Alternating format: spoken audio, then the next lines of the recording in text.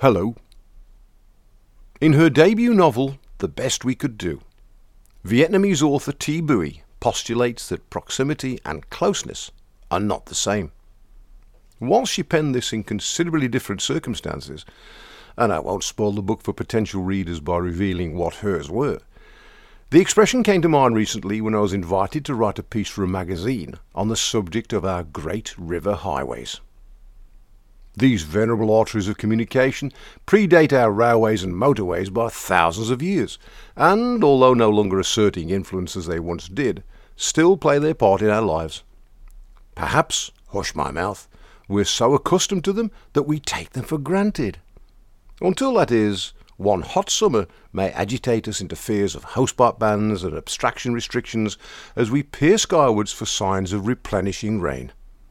Whereupon serenity, and inevitably complacency, resume. Our rivers are facing challenges that will doubtless provide me with ammunition for thought on other occasions. But for now, and minded of Thi Bui's words, I compare and contrast just two of these great river highways in an association that is not quite so arbitrary as may first appear. George Henry Borrow, 1803 to 1881, stands judgment with anyone of his generation in being a quite remarkable man. Born in Norfolk, the son of an army recruiting officer and a farmer's daughter, he studied law until languages and literature consumed him, and thereafter he wrote novels and travelogues based on his experiences of meandering around Europe. In 1825 he undertook his first such journey, and over the ensuing years visited Portugal, Spain, Morocco and Russia. He married in 1840, but continued to travel. However, it was after a family holiday in Llangollen in 1854 that he focused on Wales. He explored the country extensively, alone and on foot, and his book, Wild Wales, Its People, Language and Scenery, was published in 1862. Although not a popular seller at its launch, it has come to be regarded as a contemporary social and geographical history that has been described as robust, dramatic and cheerful, with its author an agreeably eccentric, larger-than-life, jovial man whose laughter rings throughout the book. Borrow makes much of his self-taught ability to speak Welsh, and in attempting the same feat myself, learning Welsh, my respect for his linguistic skills is considerable. But back to his travels through Wales, and in particular his explorations around the Cambrian mountains to the peaks of Plynlimmon, which he confirms as the third in Wales for altitude, being inferior only to Snowdon and Cadair Idris. At the highest point of Plynlimmon, about 2,500 feet above sea level, he cautions, if you climb here alone and break a leg, you may die before they find you. From this bleak, inhospitable landscape, he notes, a little pool of water some 25 inches long, 6 inches wide and about 3 feet deep. It is covered at the bottom with small stones, from between which the water gushes up. Borrow is describing what he believes to be the source of the River Severn, for centuries the preeminent river navigation of the UK.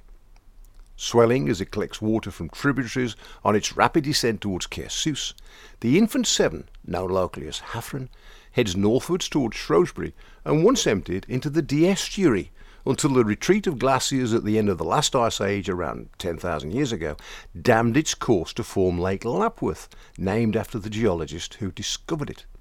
The lake burst its banks and the water gushed southwards in an arc around Shrewsbury, thence carving its way via Ironbridge Gorge, Bridgnorth, Bewdley, Stourport, Worcester, Gloucester, the Bristol Channel and the Celtic Sea to Journey's End, where it melds into the Atlantic. On its travels, the Severn is swelled with water from numerous tributaries, not least the River Stour, which rises in Clent and was once pivotal in the development of black country industries before it succumbs to the Severn at Stourport. The Severn, a mighty river for sure. 220 miles that vary from wild and untamed with a rich diversity of flora and fauna to a bustling trade route that boasts the second highest tidal range in the world, beaten only by the Bay of Fundy in Nova Scotia. Although purists may point to the latest satellite information suggesting the latter's claim may not be entirely justified. Meanwhile, back on Plynlimmon, a pool little more than a boggy patch. denotes the source of the infant river Wye. Its Latin name Vaga, which means wandering, is appropriate. Over the course of 156 miles, as measured by the Environment Agency, and forming the Welsh-English border for part of that length, it wanders through or past towns and villages, including Rhayader, Boothwells, Hay-on-Wye. It passes the barn where I'm looking upon it right now, then to Hereford, Ross-on-Wye, Simonjat, Monmouth and Tintern, until it intrudes into the Severn just below the fortress town of Chepstow. Now, like the Severn, the Wye has a transport heritage and was navigable to Glaisbury 5 miles upstream of Hay, albeit the tough and dangerous trade along it and its major tributary, the River Lug, ceased over a century and a half ago, with navigational artefacts such as locks largely removed in the interim. It too was industrialised in parts.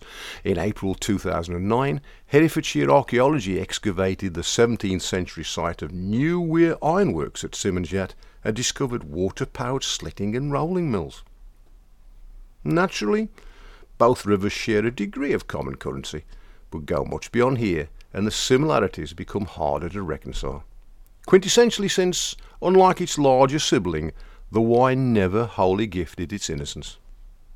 The Wye is variously a site of special scientific interest, a special area of conservation, and, in the reach between Mordiford and Chepstow, an area of outstanding natural beauty that is regarded as one of the finest lowland landscapes in Britain.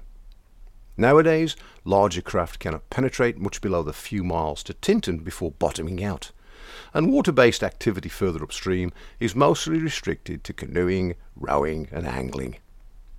In comparison, the Severn, though hardly devoid of wildlife and home to the internationally recognised Slimbridge Wetland Centre, is still routinely navigable to Stourport, with an ancient route of navigation extant to Poole Quay near Welshpool. Whilst the Severn is no laggard in the angling stakes, the Wye is easily one of the best salmon rivers in the UK, yielding specimens of over £50. It's not only salmon. In a display case over the door of the inn right opposite the barn lies a 22-pound 9-ounce pike caught locally in 1946. Not a record, but sufficient to impress. So, two rivers carving entirely differing courses and with individualistic pedigrees, yet ultimately conjoining in the Bristol Channel. Thus, I revert to the premise that proximity and closeness are not the same. Spiritually or existentially, the Severn and the Wye could hardly be considered close. Yet their proximity is beyond dispute. They rise on the same barren peaks of Plinlimmon, a mere trek of a few minutes apart.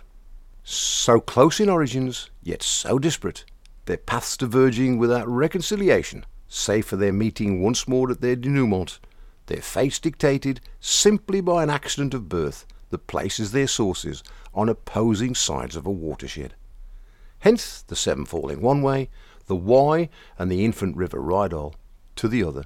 And the irony of our saga, indeed the heresy, if it is to be believed, is that despite being aided by a local guide, Borrow may have identified the wrong Severn spring, having been confused by several pools nearby. Equally intriguing, in his charming book of 1968, Portrait of the Severn, author J.H.B. Peel proffers some doubt as to whether Borrow ever saw it at all. It's a matter for geologists, Peel records. I am content to know that somewhere near to this very place the Severn does rise and shine. Enjoy your Black Country, and do join me again soon for more tales from the barn.